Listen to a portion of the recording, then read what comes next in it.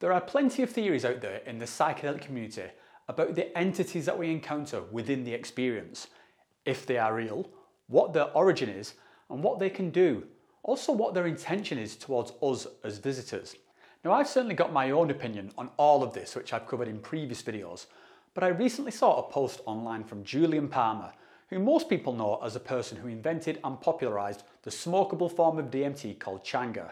I've talked about that with him in a previous video, which I'll link to up there somewhere.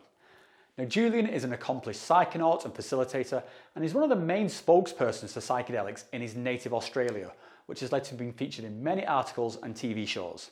In this video, Julian and I do a deep dive into this topic of entities, and as you'll hear, we have some different opinions about what's going on, but it's a really great conversation, and I think there's a lot of value in hearing different perspectives from fellow travellers, especially ones as experienced as Julian. I thoroughly enjoyed having this chat with him, and I hope you'll enjoy it too. So without any further ado, I bring you Julian Palmer. I know you've been fairly busy lately doing some TV appearances. How did that go? Yeah, they edited a lot out. I've got the ABC also filming a cactus walk soon, right. So they're coming along. But they wanted to film an ayahuasca group. Both of them wanted to film an ayahuasca group, and I've already done that once. And I had a radio guy from ABC come along a couple of years ago, so I was like, no more of that. And it was just as well because I had a couple of people misbehave and one guy bite me on the arm. Jesus. What kind of angle were they coming from? Was it kind of were they genuinely interested in the ayahuasca group, or was look at what these crazy nutcases are doing? In Australia, they seem to be genuinely interested, you know. Cool. And I'm pretty much the only one crazy enough in the underground to say, "Hey, come and look at me. Come and see what I'm doing." All the rest of them are very hush-hush about it all. But they're really quite curious, and they're generally quite good journalists. So I have got a fair bit of media appearance. And so in Australia, we have a fairly good public understanding of psychedelics. There's lots of, you probably have. I'm surprised. Yeah. I think my the outside perception of kind of Australia is that I think it's seen as a country that's quite strict and conservative on stuff like drugs. But is that not the case, or is it just that attitudes have changed? Or no, Australia's a very complex, nuanced culture. Where you have people who have a public face. They might appear to be strict, but behind doors, they are very loose and casual.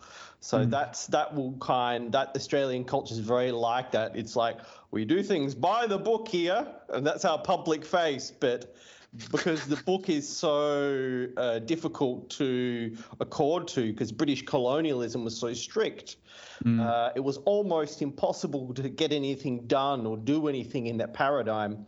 And so you had the phenomena of the larrikin was born, and the larrikin is the one who broke all the rules in Australian culture. So even the Prime Minister called Australia's richest man, Kerry Packer, a gentleman and a larrikin. I've never come across that word before. And it's a compliment. So, and that would be the highest compliment to be given an Australian man. So it's wait on, so you're a gentleman and you're a hoodlum at the same time. So yeah, I'm trying. It's almost dead, the larrikin. So I'm trying to enact the one who's breaking the rules and trying to get it done. So you have some sort of respect within Australian culture if you're someone who's actually, getting things done, because colonialism, it's like scratching your ass is illegal in Australia. It's very bureaucratic. Well, I think that seems to be the sign of the times at the moment. There does seem to be a lot more tolerance and sort of interest in people who do that. I mean, not to go into crazy political tangents, but I think that was a lot of the kind of the attraction to some of these politicians like Donald Trump, or even people like Elon Musk. They're seen as the kind of the troublemakers who will get stuff done. Whether that's actually true or not is a different story. But I think that's the how they're perceived, and that's why they kind of people are gravitate towards. Maybe it's just because they're so bored of the kind of the current systems that you just need someone to shake things up a bit. So it's a bit like that. So the media quite likes me. You know, I got some media love, and all my parents' friends see me on the TV, and they think it's cool and interesting. And so in Australia, there is that really straight mentality, but it is changing, and because people are seeing that, hey, psychedelics do work to treat PTSD and depression, and then you have all these people who are actually getting results and finding great value in the psychedelic state. So you have a little bit of a mini revolution in Australia with people, microdosing mushrooms and taking psychedelics. But of course it's a little bit messy because it's so many new people coming into the space who might not know what they're doing. So at this point, I'm a little bit like trying to communicate at the same time as not trying to, shoot the horse, is, hey, we've got to be really careful because we don't really know what we're doing in the West related to psychedelics. This is very new to us. And we should proceed with a great deal of caution and wariness. And these are very powerful substances. Yeah, so I think that's kind of a good segue into the kind of the reason we set up this conversation, because I think it's one thing to have kind of like psychedelics in the media, and I think the fact that even these things are being talked about is cool. But what we kind of really wanted to talk about today was some stuff that I think is pretty far out, I think, for even for people within the psychedelic community. And just to give a bit of background to the audience, we're sort of members of a few, kind of the same kind of online communities. And you made a kind of a post on one of these Facebook groups, which I found really interesting because it was clearly something you had a lot of passion about. And I'll just try and briefly paraphrase it, and then we can sort of get into it and really unpack it. So again, just as a very simplification of it, the topic was around the kind of the infamous entities which are sort of reported as people encounter within these sort of the psychedelic space. And I believe, or your belief, as I can understand it, is that you see that there's a lot of these that are, firstly, these are, for want of a better word, like real, external, etheric beings, some of which that have kind of like a malicious intent towards us as human beings. And it's this kind of influence that they are having as we kind of ingress into their realm that is given like an increase in things like trauma, abuse, like the general state of spiritual disconnect in modern society. And I think the problem that you're seeing, which I think you just kind of touched on there, is that this is something that's being ignored, and that science and academia are like completely dismissing these claims. And that means that the people who are exploring the sort of psychedelic realms are often just completely unaware that these things exist, which kind of leaves them free to a kind of like usual suspects kind of scenario, like Kaiser Soze, the greatest trick the devil ever pulled is to convince people that it doesn't exist. So it was quite a long post. I thought it was a fascinating take because it was very, very different to my own perspective. And I wanted to sort of have the opportunity to talk about this because, first of all, I enjoyed talking to you, and also just to challenge my own ideas, because I would say I probably am more on the skeptical side, and I lean more towards like a kind of psychological basis for these kind of phenomena rather than interdimensional. But I really want to, like I said, really want to like get into it and sort of pick your brains in like a good faith discussion. So just for the audience, this is not like a sort of debate or a gotcha. No. Let's have friendly talk around the Skype campfire.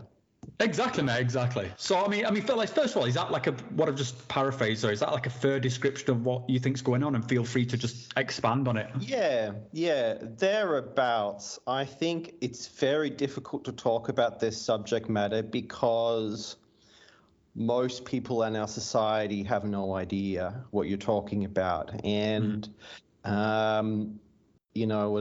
say, what do you mean, Ghostbusters or something like that? People don't really know. And I think the dialogue is a little bit immature in the West. The dialogue in Australia is a lot more mature than it is in Europe. I think that's because we've had a lot of DMT in the country for a lot longer. So since the early 90s, there's been a fair amount. In the early 90s, if you're a sort of relatively conscious person and you wanted to get DMT, you could do it, whereas that only really happened in America and Europe in the late 90s or even sometime in the noughties. So in Australia, we've had much more of a dialogue related to the entities that people encounter when they're smoking DMT, for example. So I'd say what I hear when people talk about the machine elves, the interesting thing when I first started giving DMT to people in starting year 2000 was no one saw any machine elves, They were regularly seeing entities, but there was just this huge range and diversity, and a lot of it was just stuff that I'd never, stuff similar to the sort of things that I was seeing. There was just many different species of beings, and the people were generally experiencing them, like Rick Strassman said in the DMT Spirit Molecule book. They would say, well, yeah, these were real entities that I met, And so that was the common experience. So I think the dialogue in Australia is a bit less theoretical and a bit more practical. I filmed a docu-series a few years ago, and I tried to find someone who would say that entities don't exist. And I only really know one person, or found one person who could present that case, because pretty much everyone in Australia that I know is either, yep, well, they exist, of course they do, we all see them and see them together sometimes. Or there's other people who are like, well, a little bit sort of sitting on the fence, but very few people have this perspective. Definitely not, no way, that's just ridiculous, what are you talking about, So what would you, just to kind of like unpack the Ghostbusters X kind of, thing, like, so what is it that when you're talking about entities, like how would you describe them? Are we talking about psychological sort of archetypes? Or are we talking about sort of interdimensional beings? Are we just talking about something we just don't know, but are we talking about something, say, natural, like in the way that, say, like South American shamanism talks around, like sort of the kind of plant spirits, so something still like kind of material? So how would you? Yeah, well, I mean, so I facilitated ayahuasca as well. So for me, when we talk about plant spirits, that's something that most people report. They might not experience with ayahuasca visitations from entities or beings that as commonly as, say, smoke DMT, but people will very, very commonly communicate with the ayahuasca spirit or an acacia spirit, and it won't just be, rambly nonsense. It will be stuff that people need to hear. It will be very cogent, incisive information that will help them with their awareness and their consciousness of themselves. So it related to how I would define the entities themselves. I used the word etheric to describe them, and the etheric level of existence seems to me to be one that has an affinity with the physical dimension. And I'd say in my limited cosmology that the realm beyond the etheric is the astral. And so beyond that, I wouldn't be able to tell you. But the etheric seems to have the ability to have a relationship with the physical. So a lot of the entities that you might meet in the tryptamine space especially, often will be doing work with you. They might be doing some kind of surgery with you. They might be pulling a chip out or taking something out, or they might be doing some sort of spiritual surgery with you.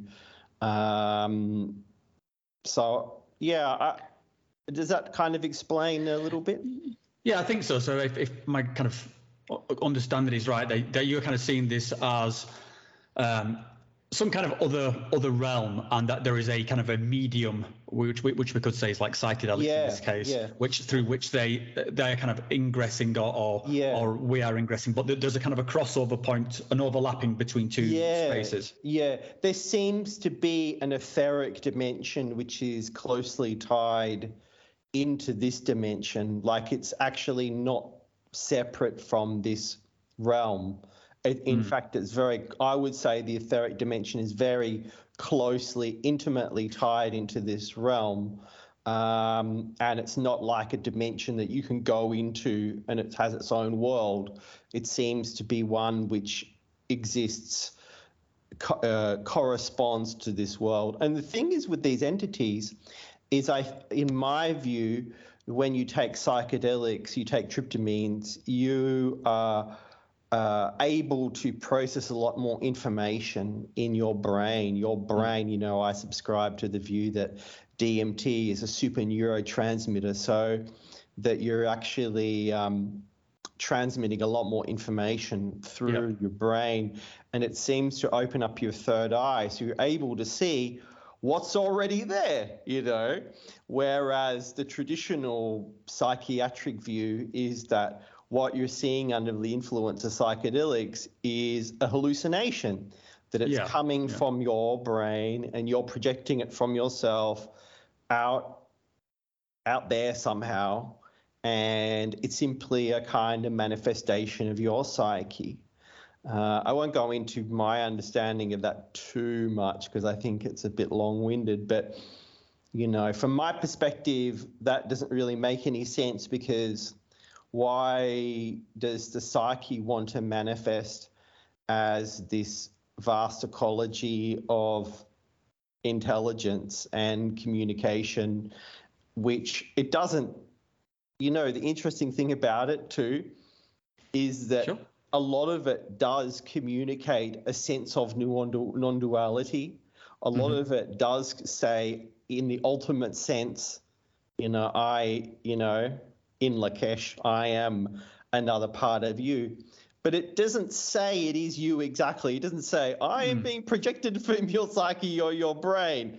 There's a definite sense of otherness, or a sense of distinct beingness, which is apart from the human consciousness. So I find it difficult to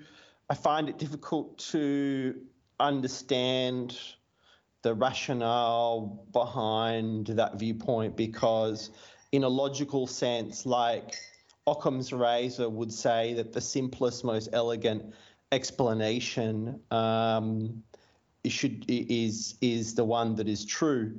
And in this instance, it might seem far out from our perspective, but if you think about it in the terms of consciousness itself, in terms of understanding, and like that consciousness is expansive and there's many facets and aspects and wavelengths and dimensions and colors, and that it makes sense that the sentient life forms within that you can communicate with. It seems very logical to me. I think my take, I tend to gravitate towards a lot of the kind of the South American shamanism. That's just where I kind of been for a lot of my ayahuasca experiences. And I think the kind of how it was explained to me there is that they seem to see it as like what they refer to as like the spirits are like inhabiting the plant. So it's like you have this consciousness that is within the plant, and then you take this plant in some form, like either ayahuasca or some other kind of medicine. And so then you're literally like ingesting the plant consciousness, and that is what is merging with your consciousness, and thus like kind of giving the feels of, you know, the typical one, like mother ayahuasca presents itself on ayahuasca, you know, that like a different kind of spirit presents itself on mescaline. And so this idea of like that consciousness is somehow being distilled down into sort of medicinal form and then being consumed, which is then merging with your own consciousness. And I think I would agree what you're saying around the different kind of colors of the kind of the human landscape, in that, you know, I think we have our day-to-day material experience. I think there is a dream, you know, a dream realm, there's an emotional realm, there's a psychological realm, all these different things which are kind of feeding us inputs at different moments when we're kind of receptive to them. And then we have these certain substances which kind of like merge all these things into this new experience. And then kind of along with this kind of like this other consciousness, this plant consciousness containing all this wisdom, something that's been around for a long time in a networked way, and sort of all these things. And that kind of merging is what is giving us that experience. So I think that, to me, if we go to like to the Occam's razor sort of thing, that to me seems more, I don't know, I can package that up more easily than the idea of a kind of a pantheon, or for want of a better word, of different entities that are sort of coming in. Because I mean, it's just my own personal experience. I've never really had much of a difference of these entities. They always seems fairly consistent to me. But do you have the kind of the experience of different things coming through, even within the same substance? Like I get that there's definitely some wiggle room, but there's still like there's always like an ayahuasca theme or a mescaline theme or a mushroom theme. Right. Well, I think what you're describing, with the ayahuasca spirit merging with the human form, and you know, you're having that intimate dialogue with the ayahuasca spirit. I mean, that sounds like a classic experience that you have. And I think a lot of the Amazonian shamanism is very much related to having that deep and powerful connection to that plant spirit. Mm-hmm. But I think what I'm talking about is that, and the other entities that can come through in that space. I mean, ayahuasca, I mean, it really depends on the space that you're in and the facilitator that you're with. And I think in a purely psychological context, when you're having that communion with the ayahuasca, you're able to do that psychological work and that healing work with the ayahuasca. In many respects, you don't want to be distracted by all the hyperdimensional critters out there, you know.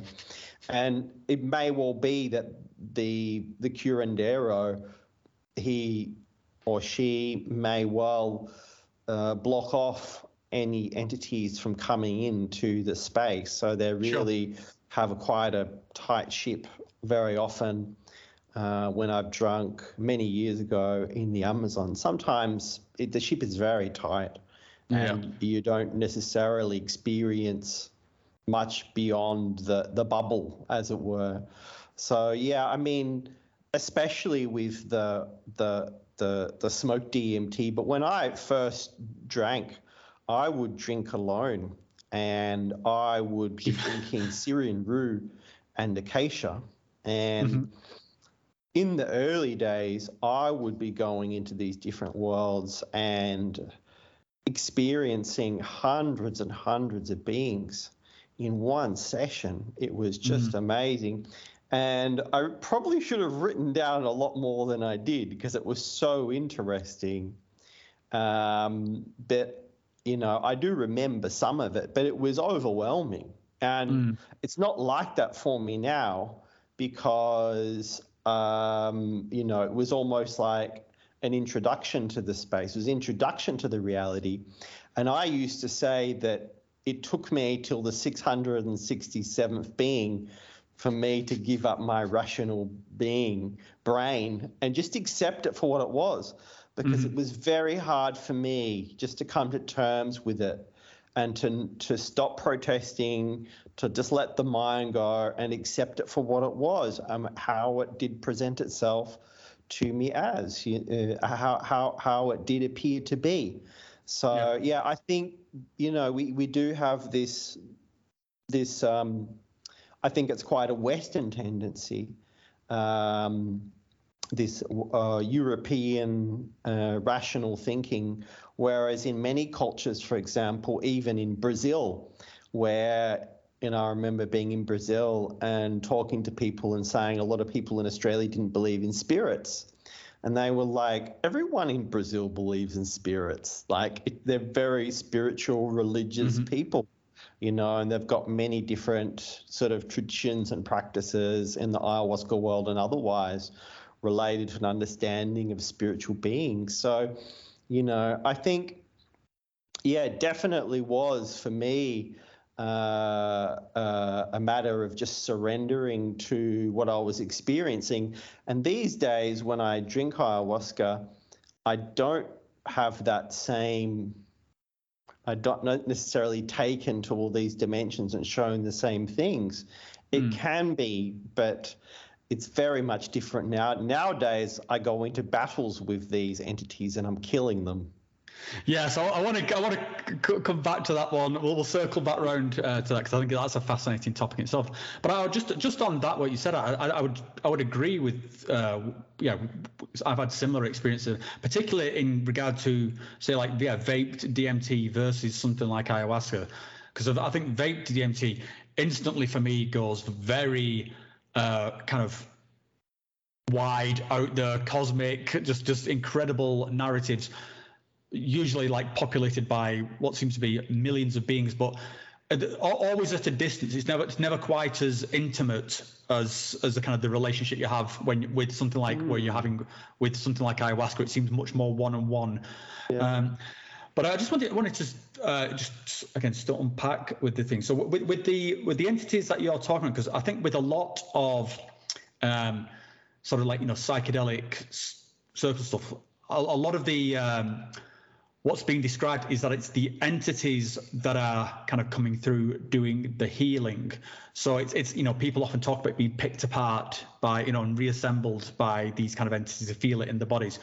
And with what you're talking around with the kind of what sounds like a more kind of malicious intent, I was just wondering, do you think these things are coming from the same space then? Is the healing and the sort of the maliciousness, is this the same thing, or is this different realms in your opinion? Yeah. Well, I think also the Western mind has a big difficulty with ascribing, just going into this basic duality of like, well, this is a good one, this is a bad one. But I think it's very simple. I think some of these entities are basically parasites. They're coming to feed off the human energy field. And the ones who are good, they're actually helping. They're healing. They're doing something really powerful.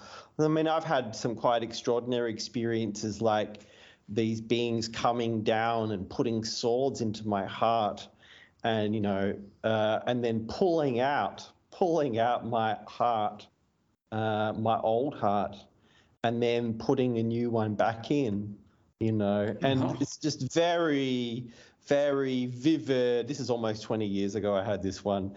Very vivid and beautiful and majestic, and something very, what would you call it? Something very solid in how they are. Yeah. So I had many different experiences like that. I mean, I had one midway through last year where I was actually kind of in a battle with various beings, and these two women appeared just right next to me. They like cozied right next to me, like they came up, they didn't hesitate. Whereas the ones who are not good, they're literally creepy. I think there's a reason we have that word. They're creepy because they're hesitant, and they're generally often trying to look good, They're trying to present an impression that they're good or they're positive. And it's, of course they do come towards you and just straight up. But in this instance, these two women, they assumed an intimacy with me. So they were just hanging, I was lying right next to me. And so they already were my friends, And so what I saw them proceed to do, I did not understand, but they had these tubes, and it's like they were taking my blood and putting it into a machine and like doing a readout on it. And there's at one point at which you had to clamp one of the tubes, and another one of the tubes, some of the blood came out, and she got some of the blood on my hands, And it's like, I have no idea what this is about or why this is happening, except I'm presuming that this is good for me, that there's some medical checkup. They literally look like nurses. They weren't in uniforms at any time. But I've had other experiences where the beings who are working on you, they do look like nurses in a sense. And you can see that they're doing a job. And you just got to wonder who's paying them. You got to wonder, what do they do after work? Where do they go after work? How does it work from their perspective? Yeah, I had quite a similar experience recently, although it was more of I was calling like a kind of interdimensional help desk, and there was like a call center who was like sort of dealing with, like, as my brain was like trying to be rebooted and was trying to make sense of things. They're like, okay, yeah, we'll, and these were like sort of like almost like IT technicians, which I guess kind of maps onto me because I work in IT, so that's how I was, pursuing it. But it was, yeah, like there was a group of IT tech nerds kind of like plugging in like Matrix style, like rebooting my brain.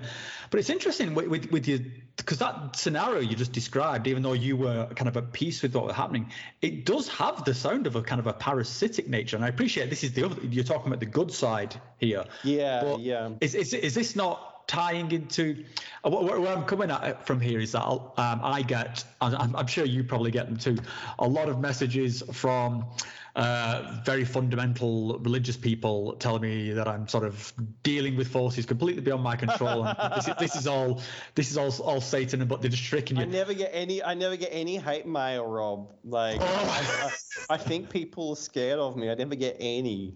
Like, how many? Maybe just do a better job of hiding your email address than I do. Yeah.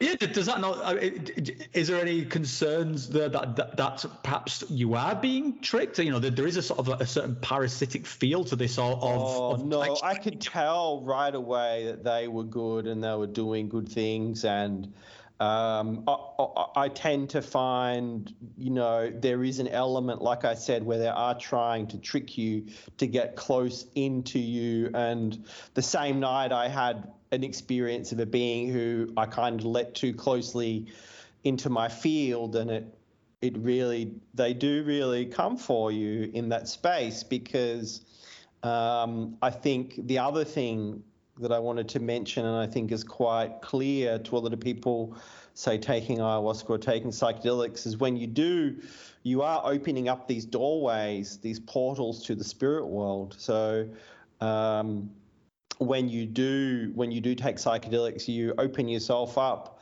and they can have an easier access to you when you do take the psychedelics. So yeah, no, generally these days, my discernment, that's been the key word. And I think it's more a really gut feeling and having the experience to know which energies are parasitic in nature and which are not. And I find, a lot of people don't have very good discernment, because it needs to be at a gut level, because often you're deceived with what you're seeing with your eyes and what the symbols and identities that are being presented to you.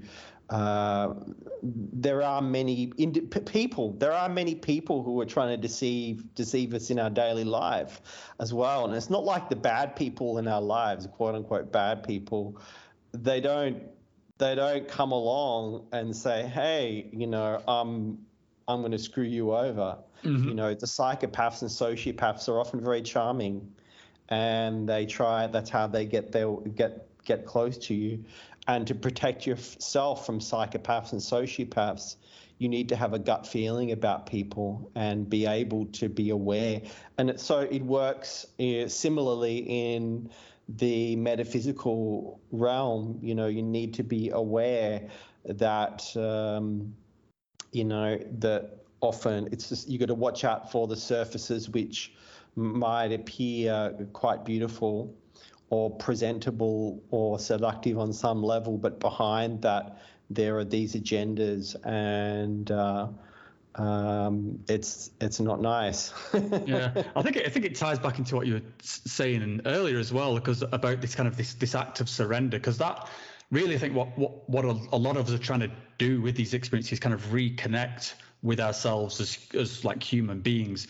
But we've got all these kind of layers that have been stacked on top of, like, and I think you kind of refer to this as kind of like the being too rational, being too in our own heads. Yeah. And so when people are having these experiences, they're kind of like not sure how they think about this, not sure how they are supposed to think about this. Is this, am I safe? Is this, and it's kind of very in the heads, where I think a lot of it, you kind of really need to do this kind of, it's a very overused word, but there's no better word, like surrender to. It's like, okay, this is, let's go with this and trust this kind of like gut feeling.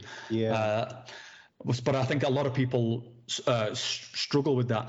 But I just wanted to come round back to the kind of like the thing on the healing, or the kind of the malicious intent coming from the entities, because I was, my kind of thought on that, or my take on it as I've been sort of working it through, is that because I lean more to the angle that this is something that's going on like internally or like psychologically. So if there is some kind of trauma that I'm suffering and I'm trying to resolve it, that I'm inviting in this kind of like, this consciousness, this plant spirit as a kind of, an advisor, basically to give me a perspective I cannot reach myself.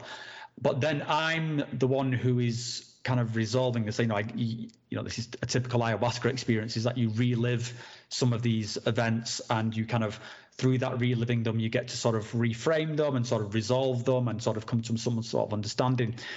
But I was not like I always had the personal feeling that if that was something that was happening externally, it feels kind of like cheap and sort of unearned. Like if it's just if like the portal opens and the entity appears and just kind of zaps me with healing, then I don't know, that seems to take away the kind of the work, the personal work element, or the kind of the personal agency. And I was wondering what your thoughts on that. Yeah, I know there's a famous Jung quote, beware of unearned wisdom. And I don't buy that at all. I think that whenever I've experienced that, you certainly can have these experiences of these beings who can present some powerful healing energies to you. What I find then is that there can often be a healing crisis, because you may have been exposed to a deeper level of purity and a greater awareness, a greater consciousness somehow. And what you will experience then is a purging of that which is not aligned with a higher conscious intent. So that can be quite intense, and it's certainly not easy. I mean, ayahuasca itself is like that. You take the ayahuasca and, you see the geometric patterns, which are the mathematical representation of how life is communicating with the human. And you're experiencing these colors. You're experiencing a purity of information. You're experiencing greater wisdom. And then all of the shit, all of the stupidity, all of the stuff that is not aligned with who you really want to be, you have to let go of that. You have to process that. It's not easy to do that. It's really hard. It's not it's not a walk in the park. So I don't see any of that as unearned. I think it can be a real slog. I mean, I'm always whenever I encounter a really pure, powerful, deep space in myself, make a little note to myself, okay, watch out, because now I'm going to have to let go of a lot that's not aligned with these it's like quote unquote higher principles or awareness, Yeah.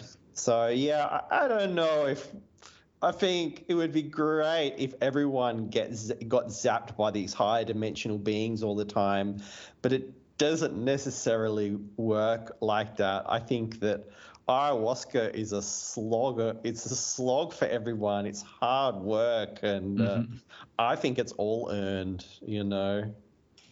Yeah, I think that's maybe my ego speaking. I want to have the credit for all of it, so maybe that's something I need to work on.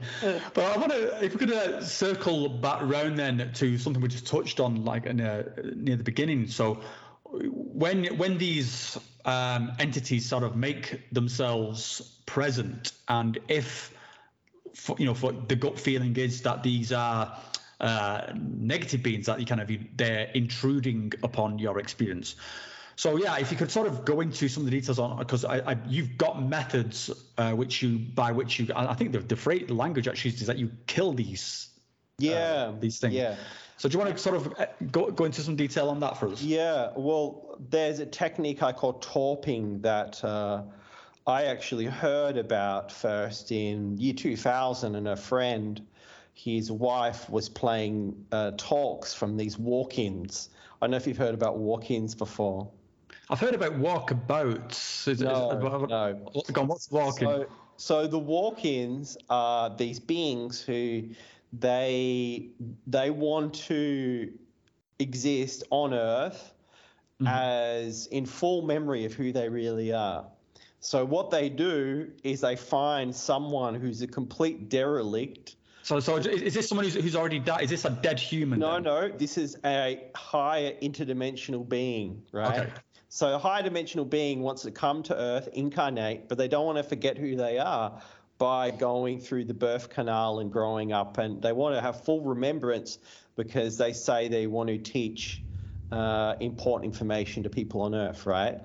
So what they do, this is what they say they do. They find on the astral level a person whose life is just completely terrible, who's just unemployed, no hope at all, really sick. And they say, look, we'll cut you a sweet deal in the astral if you give us your body, and we'll take over your body. And so Joe, who's complete loser, everyone is like, Joe's just life is a mess, is just a waste of space. Suddenly Joe becomes Zarkon from the 87th dimension, starts teaching people spirituality and cosmic consciousness, right? So this is a literal phenomena that happened especially in the 80s. And so all these walk-ins, they converged in Sedona in Arizona and built a little community, and they gave all these talks. And so my friend was playing these talks, which are very entertaining. You can buy them. They're very expensive online. The tapes, someone got the rights, and you can buy a lot of these tapes. But anyway, I heard about this technique called boogie busting, where they use sound to break up like fifth dimensional entities they call boogies. And I heard about this, and I didn't think that much of it. But it was only in probably 2013 that I had an experience with a big black spider come towards me. And I was like, oh, okay, this is a bit, what am I going to do? And the sound just came out of me, like the boogie busting sound. It just went, and I kept doing it. And so the big spider was like a few feet across. It just died, melted in front of me, and it was very satisfying. So that was my first experience of making this sound. And then I think it took me maybe 3 years to give it a name, because it just did. It was just that sound that I made. And I started calling it torping. And then over the years, I've got better and better at it. And now I can do machine gun torping, which is like this. Which means that I can kill anything, really. And back in the early days when I couldn't do that, I remember one distinct experience in Norway where I was completely overcome. And, it's like you become temporarily possessed. You get taken, you become insane, and you feel like you're going to die, and you have all these thoughts which are not your own, and you feel like you're being bullied from within. And it's absolutely horrible. So that's what happened when that's what led me to develop machine gun torping. But actually, I had to develop Soplar, which is this blowing technique. I didn't develop it. It's what they've been doing in the Amazon for hundreds, if not thousands of years. It's this that blowing that they do. And you might hear people in ayahuasca groups trying to be really cool. They're like,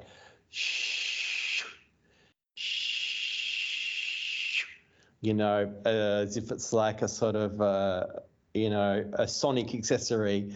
But actually what you're doing then is blowing the entities, and they don't like that. And you can kill them by doing that, but generally you're pushing them away. And so Soplar works really well. I'm certainly familiar with the Soplar one. It's sort of very common for shamans to do that. I think they even do it over like the bottles of ayahuasca to sort of like to clear anything away from the bottles themselves, and then I've been in ceremonies where they kind of come and do it over your head to sort of like clear, particularly if someone's having a very challenging experience. So, but it's just because those were kind of words you do. Would you say that what happens then, like if you hadn't kind of pushed back this spider entity, and is this what you would kind of commonly associate with, like with demonic possession? Then is that what you think is going on there? That one of these beings is taking over, and then that's what's when people are sort of writhing around and people are saying I'm possessed. Is that what you think's going on there? Well, I tell you what. Just after I was on TV, I was sent video. People are reaching out to me because they're really desperate. And I got sent videos of this woman who's got this, I never heard of it, called a movement disorder. I didn't even know it exists. She cannot stop moving. Her whole body is contorting all the time. And she can't sleep at all. Like she sleeps an hour a night, maybe. And I was like, wow, okay, this is classic possession of some kind. And I think the more understanding I have, I think that I've been thinking recently that perhaps chronic fatigue syndrome is a kind of entity possession.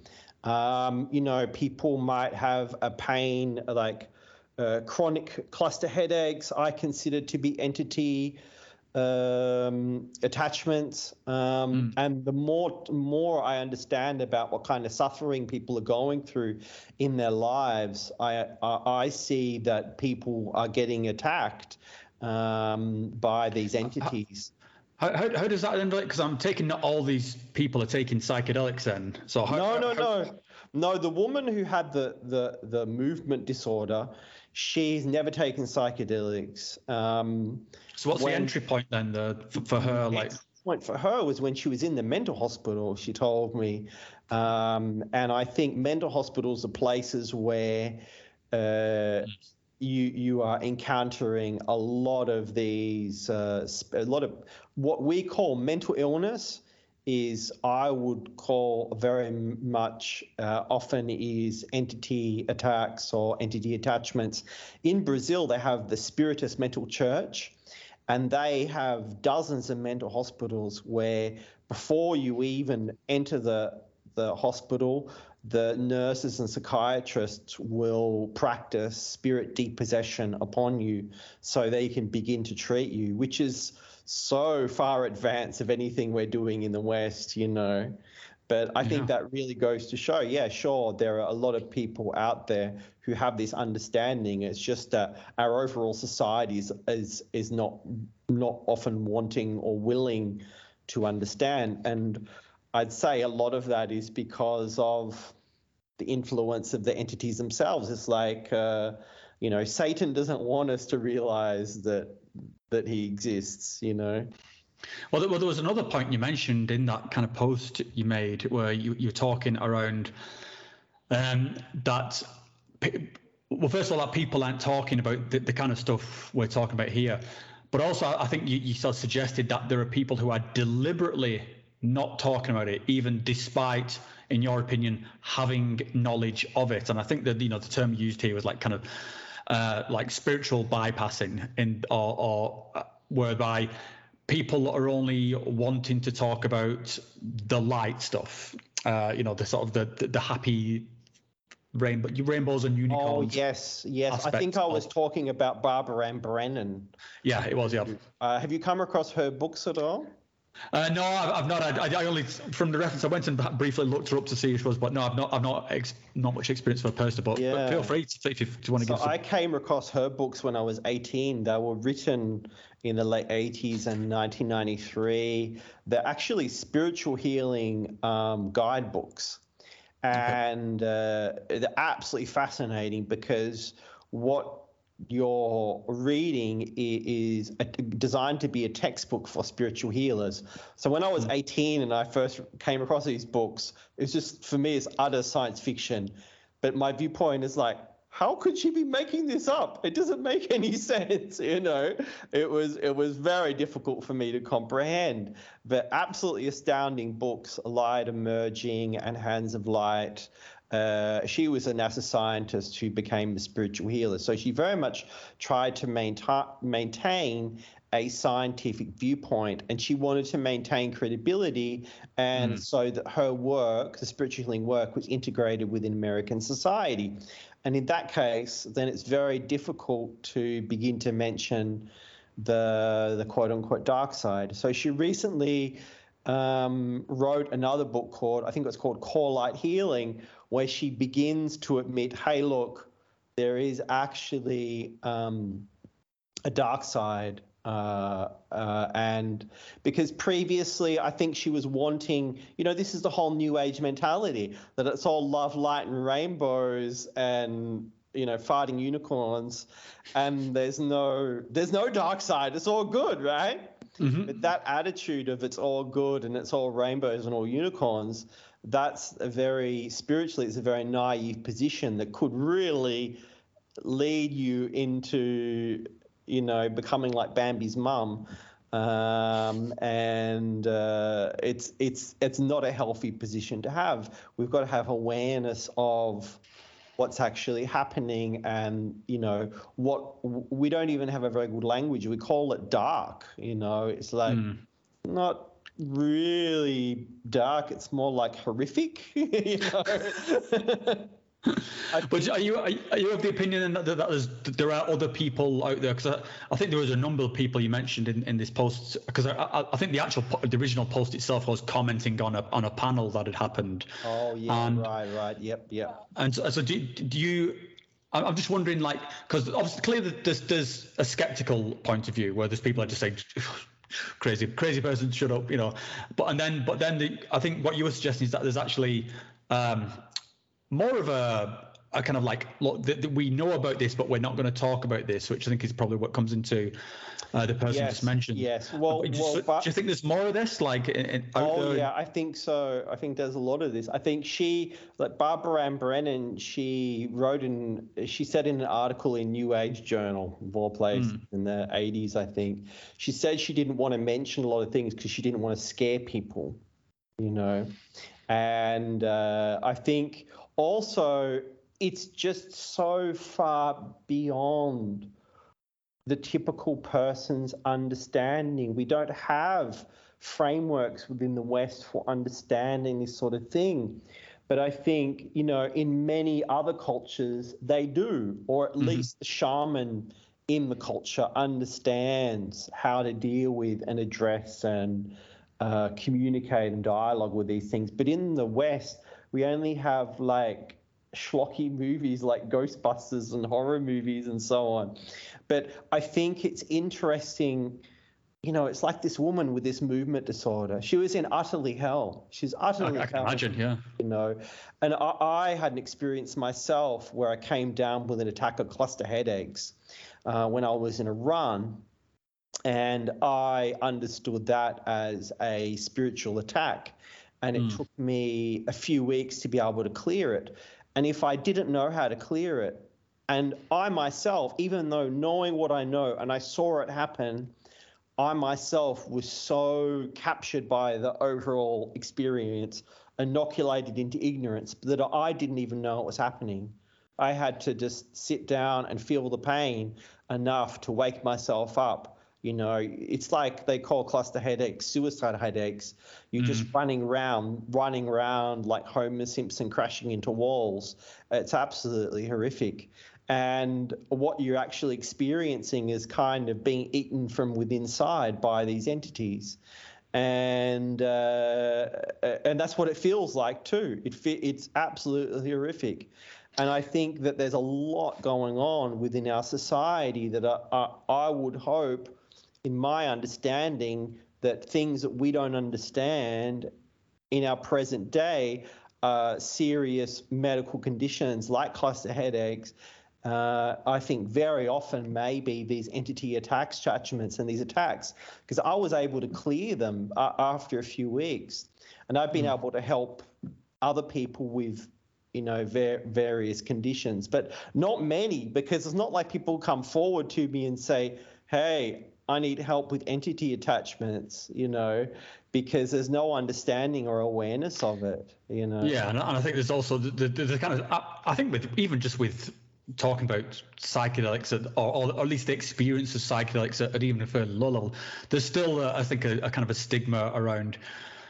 It sounds crazy, if you went into work, say, one day and someone said, what did you do last night? And you described a psychedelic event, they would be like, call, get security on the phone, get this guy out of here. Exactly. Well, that's the other thing. That's the other thing, Rob. As soon as you start talking about entities, beings, it's literally a cultural taboo in our society. You are literally considered crazy within our society. It's like you're breaking the fourth wall that's not supposed to be broken, and the little alarm bells are going off in your head in a way when you start talking about this, because it's like we're not supposed to look beyond a certain range. It's like the movie They Live. Have you seen that movie?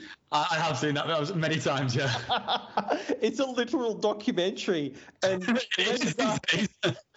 it's when the guy puts on the glasses. It's like, and then he sees the aliens, but the aliens see that he's seeing them. And that's when the trouble happens. And I think that's very metaphorical, because I think that, hey, if you're one of these people out there who are not seeing entities, you got to ask yourself, do you really want to put on those glasses? Well, yeah, because that's it. Once it's kind of revealed to you, and I think even within that movie, I think once he starts putting the glasses on, he starts getting like headaches, doesn't he, or nosebleeds or something. It's having just the knowledge is having a kind of a toll on him. So yeah, it's got a lot of layers to it, that movie. But it's interesting with the kind of particularly with the kind of the medical condition stuff we talk about, just for my own circumstance, when I have epilepsy, so when you talk about the kind of the cluster headaches and the feeling of something having control over your body, which is going to result in something unpleasant. I get that sort of before completely like losing control of my body in a horrific sort of way. But I think I would find it easier, or at least the way I rationalize it, is that as being a kind of a manifestation of trauma rather than being a sort of something that's kind of possessing me at that spot. But I think, but it's kind of interesting that kind of language of possession, because a lot of time previously there was a supernatural element attached to something around like epilepsy. It was either seen as like something divine, like within the oracle, like someone would have consciousness, or a sign of demonic possession. Yeah. So yeah, I don't know. I would tend to lean towards that. That's something internal that I'm kind of unresolving around an external attack, but again, that's just kind of how I've rationalized it. That's really interesting. I never actually thought about epilepsy as being something that could be an entity attack. I have seen epileptics have a fit, and it's quite interesting that the shaking that epileptics go into can be quite violent. And you know what it reminds me of as well, that kind of shaking, it reminds me of the kind of Pentecostal shaking that they go into. And also people do that in psychedelics. Like, it can be good. The shaking that they go into can be very positive, and there can be a lot of healing in it. But I understand with epileptics, it can be incredibly violent. I'm not saying epilepsy is that, because I haven't really thought about, but I would be open to the idea that there could be some relationship here, and there's definitely something that we don't understand, because I don't think there is much understanding about what it is and how it's caused, is there? Yeah, it is a funny one, because some people report almost like psychedelic euphoria before having one of these seizures. And certainly for myself, when I come around, even though first of all, I'm not trying to big up epilepsy. It's horrible. It's one of the worst experiences you can have. But when you come around from that experience, even though you're in a lot of pain and soreness because it is extremely violent, there is a feeling of a mental reset. And I believe from a medical perspective, that is what is literally happening. There is a kind of a mental rebooting as all this kind of extra activity dissipates.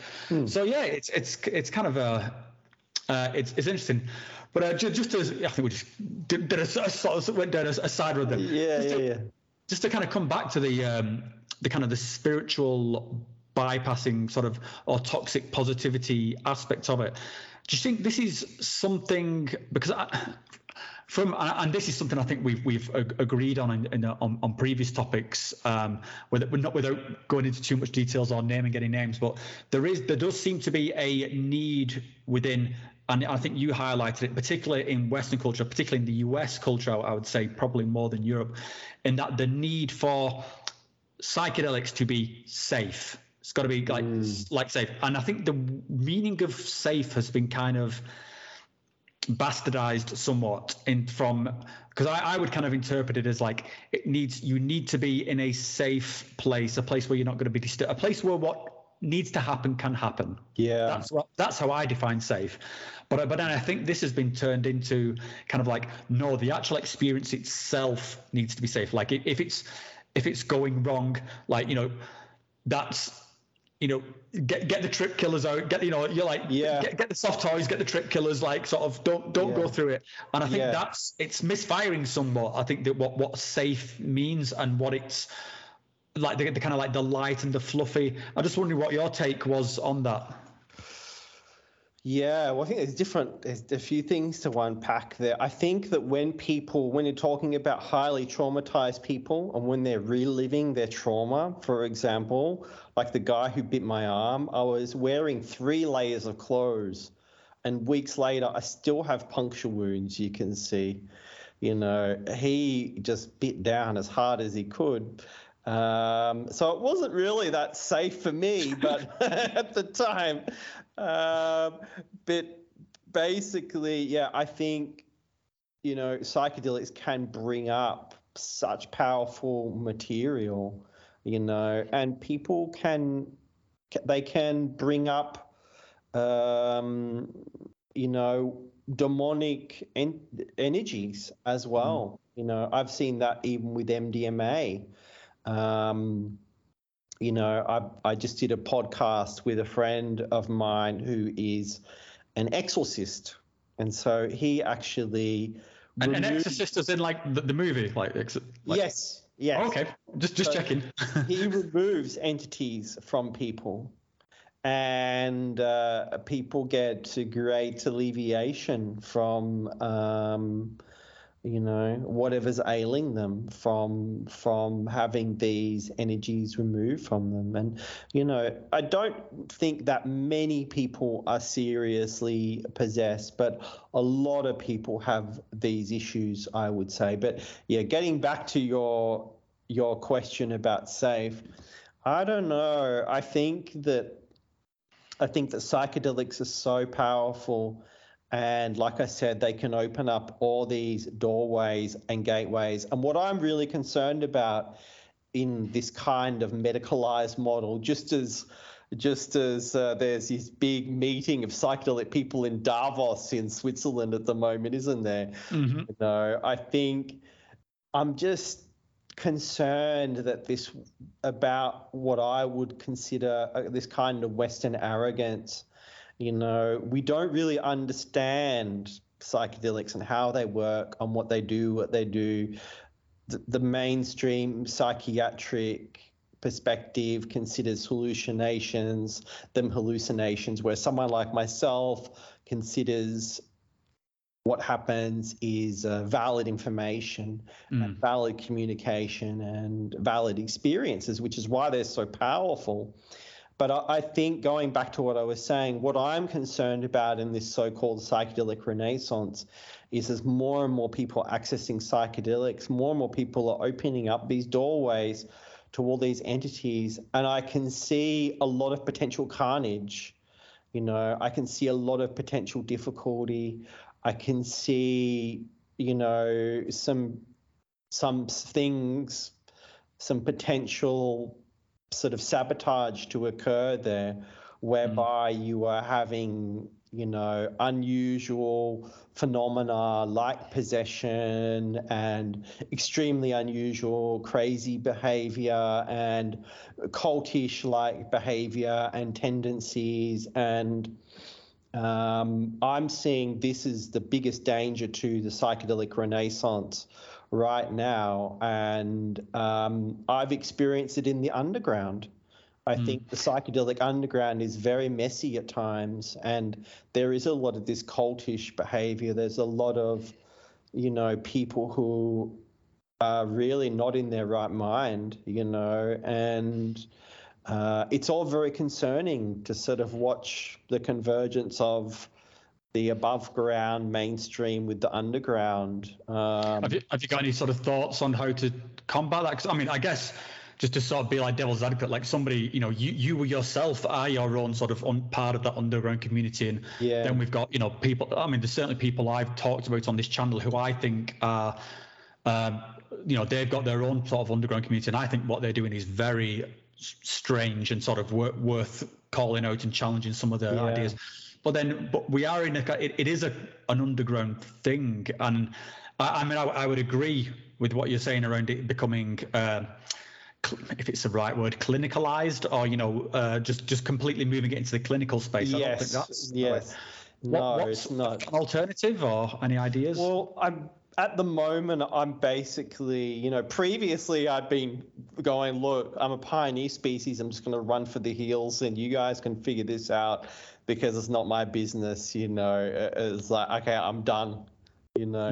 Now I'm realizing I might have some sort of obligation to kind of steer and help navigate people. So what I'm thinking about doing is really helping to train people to understand these dimensions we're talking about, and facilitators, people who are conducting scientific research, and really just try and establish and inform people about the territory and the nature of the space, and how they can create a safe space. Because I think, ultimately, in terms of the ayahuasca world, I remember when I first started facilitating groups, people would say, oh, I would only do that with the shaman. I never do that with the white guy, because the shaman is the one who's going to keep you safe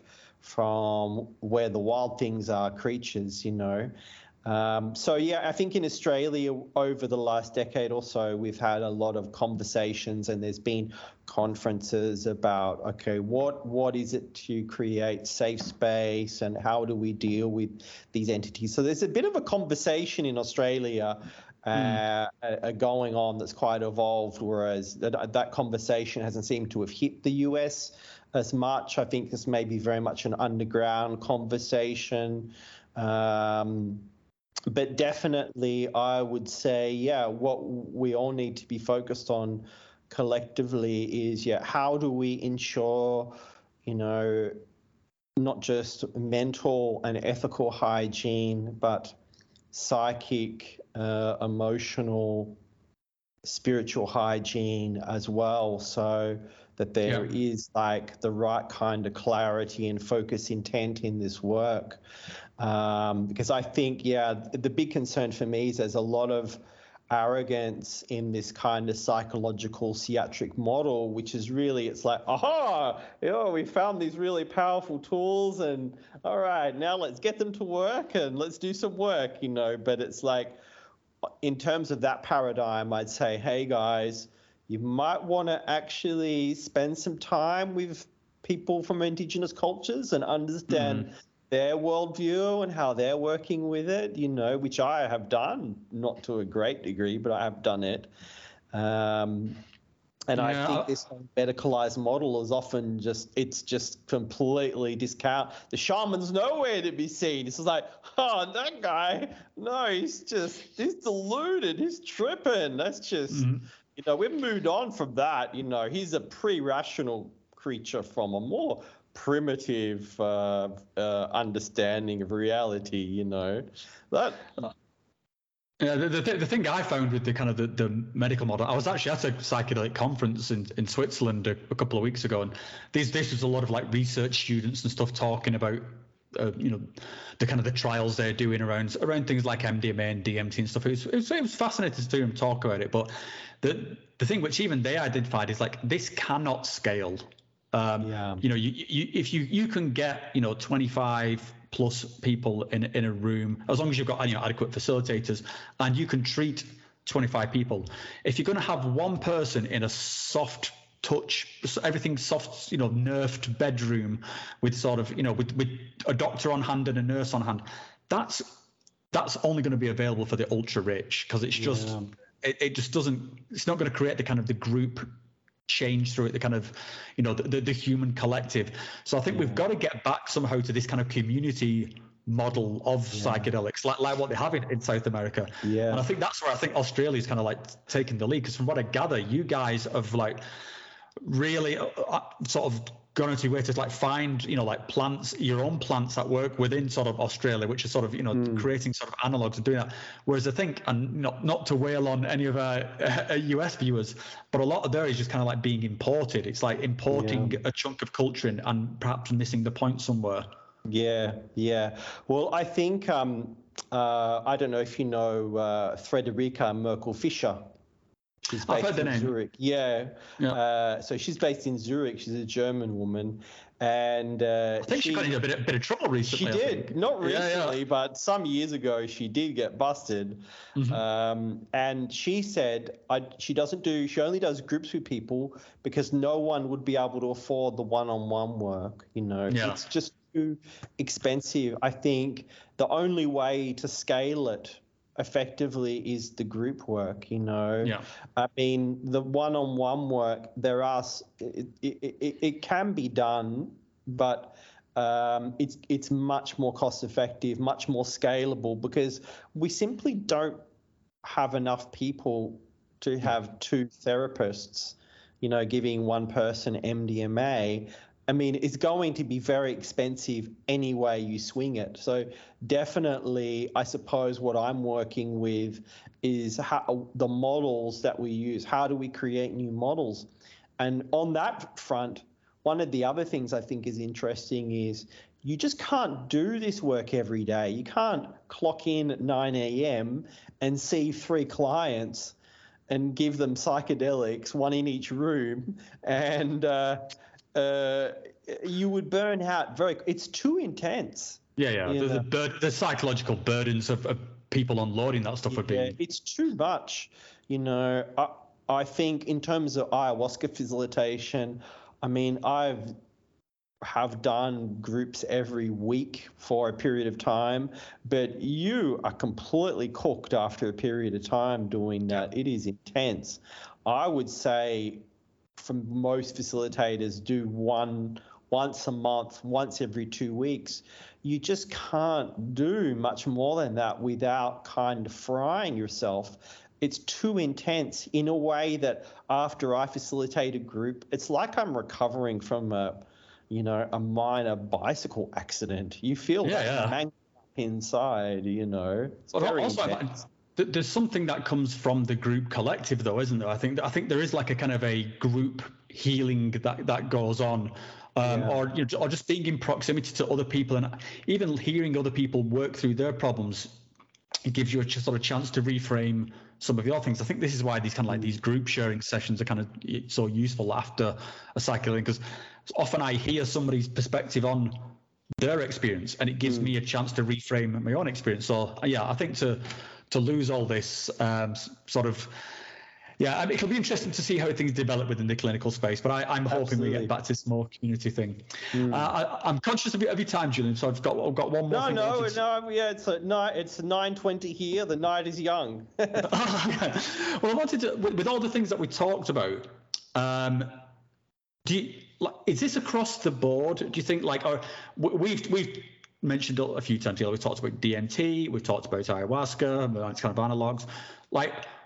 What about somebody who's watching this, who's talking about taking like LSD at a music festival? Is this, are they opening the same doors in your opinion, or is there first, I guess let me put this into two parts.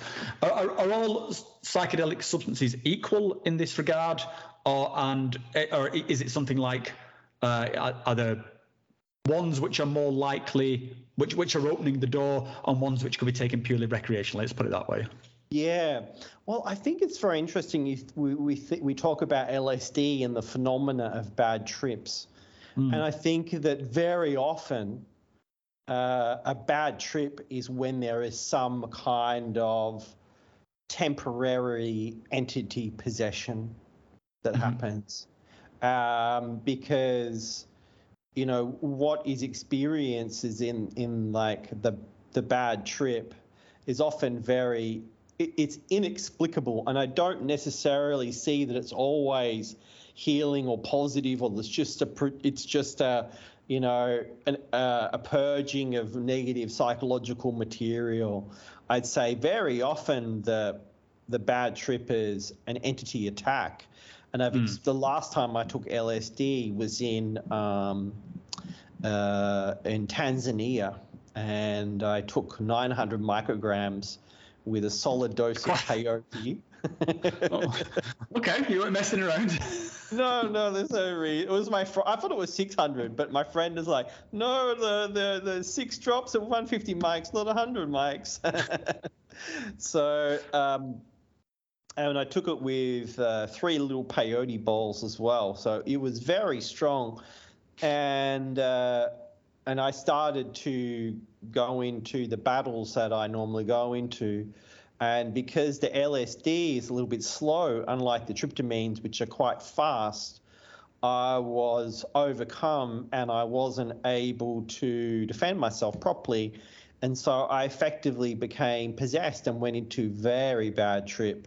The rest of the session, I thought I was going to die. Everything just goes really dark, and there's all these crazy thoughts, and I thought I was never going to come back out of it. And that's, I think, when I had that experience, I realized that a lot of what are called bad trips are very often some kind of temporary possession, and I think some of these possessions can be permanent. People can take LSD and not come back. See, for myself, because I've never really, maybe this is just because I've not done enough of a deep enough dose with LSD, but for me, it's always felt like there was a kind of Oh, sorry, that was just my doorbell. Just ignore that. It always felt like there was some kind of division between something like LSD, which to me has more of a, I don't know, a sort of, for a better term, artificial feel to it. It's just a different. I don't quite get the same being communicated with from LSD as I do from something like sort of like mushroom, something like that.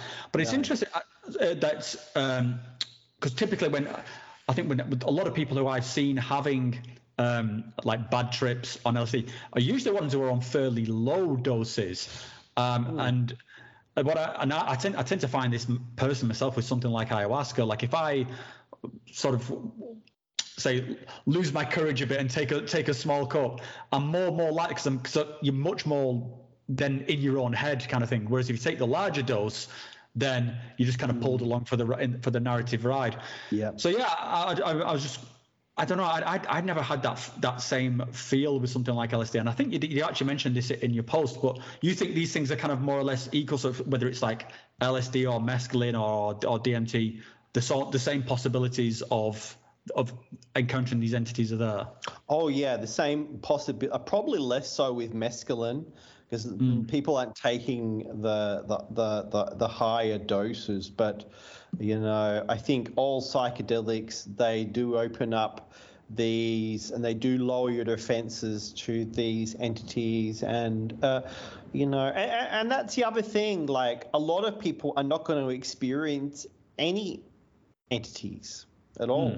Some people are not are going to experience entities, but they're all going to be good entities, and that's great. If you're one of those people, like, great. That's not how it's been for me.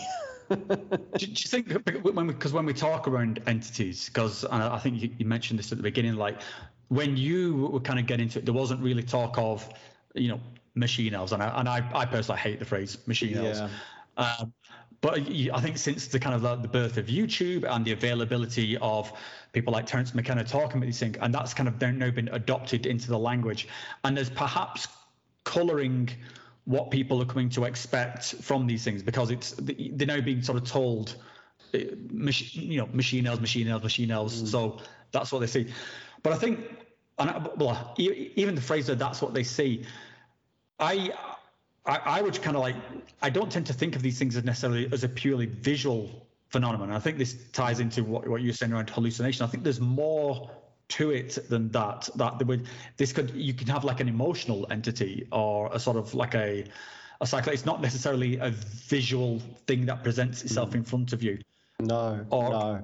I think there's a definite feeling. I think, the sense of the third eye, the entities, you feel them as much as you see them, and you feel the influence of their thoughts. So where I've come to in my life is I experiencing the entities in my daily life now. So I can see them not as clearly as when on psychedelics, but I will see them quite regularly in my life. So I see them all around us. Is this where someone will be telling you, you're doing too many drugs, Julian? This is, you need to. Well, I remember one time I was walking down Oxford Street in London, and I was, I don't know if you've had this feeling when you go out shopping and you kind of feel drained and a bit tired and not so good. And I remember I had a lot going shopping with my mum, and it was a really draining experience. And I had this feeling, and it felt really yucky. And I was looking in Oxford Street, and I saw these octopuses in the middle of Oxford Street with their long, like, tendrils, which was stinging the people and then draining their energy as they were walking by. And so I did Sopla on them, like, shh, shh, shh. And I immediately, that feeling, that drained kind of yucky, being stung feeling left me entirely, So for me, these sorts of experiences are completely normal. I'll have these experiences. I might have an entity I might start to have a little bit of a headache, and I'll be like, oh, what's that? All right, there's some sort of entity who's got his little fucking like proboscis or whatever it is inside my head, and I will torp him and kill him, and my headache will go away. Mm-hmm. So from your sort of day-to-day episode, these things are just around everybody constantly, and so it's more that when we're taking psychedelics, we're sort of increasing that. That's right. Increasing their ability to control us, I guess.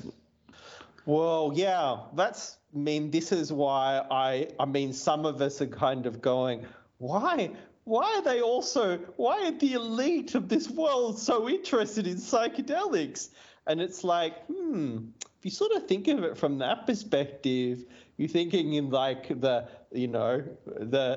evil headquarters of the entities. They're like, right, we're going to use these psychedelics to assert our dominance and control over the species even more than we have.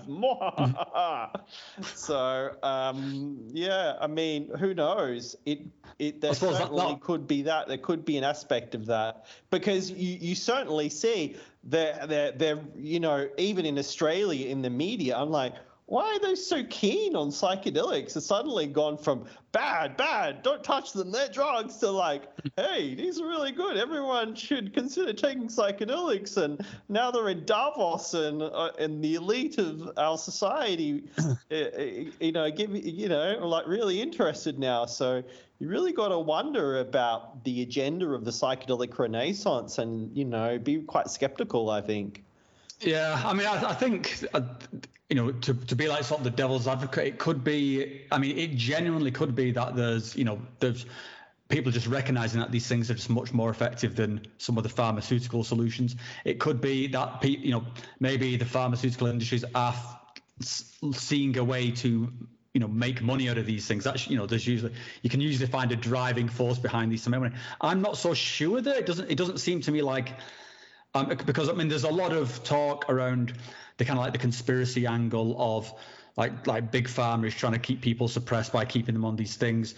So it doesn't make sense to me that there's a kind of a model that people could make the same kind of money out of psychedelics that they could make out of certain like things like opioids or things like that, things which are numbing people down.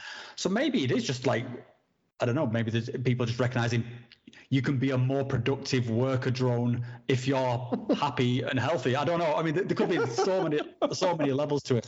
Yeah, I don't know. I'm a bit skeptical about how people are actually going to make money out of psychedelics unless they're creating new compounds. I mean, I don't know if there's a great deal of money to be made just manufacturing MDMA for psychotherapeutic functions. I would say the real money to be made is in creating these kind of high-end retreat centers, where I certainly know there are some people who've got their eye on that market, Well, that's something, I mean, yeah, let's get your take on that, because I've noticed, certainly since I've, been, partaking in sort of retreats, the prices have shifted fairly dramatically from when I was first looking at going on to one of these things, where I would say like what was considered like the elite, like the upper luxury retreats were kind of like like $2,000 or something for a week, and I was like, oh, that's a lot. To now where I'm seeing like $5,000, $6,000, $10,000 retreats, and it's almost like there's a gentrification going on there, where sort of luxury retreats are being built. And sort of catering, with swimming pools and sort of 5-star chefs being brought in and all this stuff. And my thought was like who are these for? Because this is, if the whole talk around the psychedelic renaissance is let's have this group healing, let's bring these things into the mainstream and let's have a group healing, and that psychedelic retreats are good, but it's going to cost you 10 grand, or it's going to cost you 6 grand. And I was kind of, there's a mismatch here going on. So I mean, I've just to go on a tangent, because I actually put out a video last week around some of this stuff, because one of the things I've been seeing popping up a lot is other ways of monetizing the psychedelic renaissance. The classic one is there's a lot of online courses that are appearing around. Oh, yep. I'll teach you this, or here's how I'll teach you how to integrate for $500 or something. I'll teach you how to integrate your experiences, or I will teach you, even better, like I will teach you how to become an integration coach or something like that. And, these like $1,000 courses. Yeah. So that was something I've seen popping up. I was like, oh, this kind of leaves a little bit of a bad taste in my stomach. But yeah, I mean, what's your own thought? I mean, like for things like retreats and or this passing on knowledge, because I guess there's one part of, I don't begrudge people making a living, particularly if someone's built a retreat center, and I go to retreat centers, I believe in retreat centers, but I think there's a point where you're taking the piss with these things. What do you think? I definitely find the idea that you're creating a kind of luxury retreat for ayahuasca a little bit off-putting, because if you're doing it right, the experience is like the opposite of luxury. It's like going to a Spartan boot camp and being kind of like, shouted at and screamed at and being told to fucking get your shit together. You're not being, treated with silk gloves at all. It's actually quite intense. And so I'm a little bit skeptical about these sort of luxury retreats. But in terms of pricing, I think that possibly what's been happening is demand has been increasing, and people who are actually really good at this, which there's not that many, I'd say it's possibly like 10% at the most, are really quite good at this. And it's like mechanics. Yeah. Good luck trying to find a good mechanic. I mean, it's hard. It's like trying to find a good plumber, a good psychologist. I mean, I know a GP. He doesn't know any good GPs. He doesn't know any good doctors, and he is a GP. So it's like that, trying to, and I do this. I don't know many people who are very good at it. So I think the people who are good at it, maybe they have a right to charge an exorbitant amount of money. I just increase I increase my prices, like I doubled them and a little bit more, because I just can't handle the amount of people coming to me, and I want to work with smaller, more intimate spaces, and I want to improve the way I do this. And I think, people in some sense, they should really put the money forward to have to do this. Like talking about mechanics, my car is being fixed at the moment, and it's going to cost a lot of money to get it fixed. And it's not a small job. And I consider ayahuasca's like, maybe it should cost as much as it costs to have like a lot of decent work done on your car, and maybe that's a good thing, that it shouldn't just be something you do every weekend just for shits and giggles. You really should take it seriously. Yeah, so. I think I saw something you'd written recently where you're saying something like you were going to introduce a model of bringing, like, for every X number of places you would have sort of 2 free places or something like that's that. Right. Do you think that's like, is that something you're implementing or? Yeah, I'm implementing that because it already, with my old prices, students and single mothers and a lot of people just can't afford it, And it's not that, just people who run their own businesses or whatever. It should be, people who are doctors and dentists and whatever should be doing this. And, it should be open to people who sincerely want to do this. And so I think that is something that should be implemented in this work, because it is, if it's done right, I think, it's going to cost a lot, or a fair amount of money. It's already a fair amount of money most places in the world, and some people just can't afford drinking ayahuasca. So, I've made this thread which really took off on Facebook, and a lot of other facilitators said, hey, look, I already do this, And I think it's a great idea that the facilitators really pay it forward. And maybe it can be that some people who can pay it forward for other people who, they pay for people who maybe can't afford it. So I haven't quite implemented it myself, but I think that it's, with such powerful medicine, it's not that the government in Switzerland or Australia is presently paying for this. It's not presently paying for people's mental health, and it's not accessible for everyone. And I think that it should be, really. Yeah, I saw there was some interesting comments in that thread regarding sort of then people's commitment to what is happening because they haven't paid. And I think it was a valid point in that, like, if someone gets something for free, are they as invested in it then as if they, say, had scrimped and saved? And it's a very fuzzy line, that, for me. On the one hand, I think the kind of the pay it forward kind of method, for want of a better word, is like at least the way it should be. But on the other hand, there is something around how much someone is committed to this rather than them just turning up for it. And I suppose that comes then to does it then become a kind of task to triage these people and to vet them, which in itself then becomes who needs it most kind of thing. It seems like can get quite tricky there. Is that something you've come up against, or? I haven't got there yet. I think for me, the whole thing is tricky and has been for a long time. So the tricky just keeps going. Awesome. Well, I'm going to have to wrap it up next. My kids are telling me that they need to come and get their lunch, and as I mentioned, this isn't a real camper van. The kitchen's just back there, so I think it's a good place to run. Just before we go, I mean, first of all, mate, again, thank you so much for taking the time to have a chat with me. It's always a pleasure to talk to you, Julian. Is there any way you want to point people towards if they want to find out more about your stuff or how to work with you? Just my website, julianpalmerism.com, and I've got workshops email list, I've got a writing email list, and I've got a podcast as well, Revelations with Julian Palmer. That's on every podcast app. So bring out one every month or so. That's awesome. About it.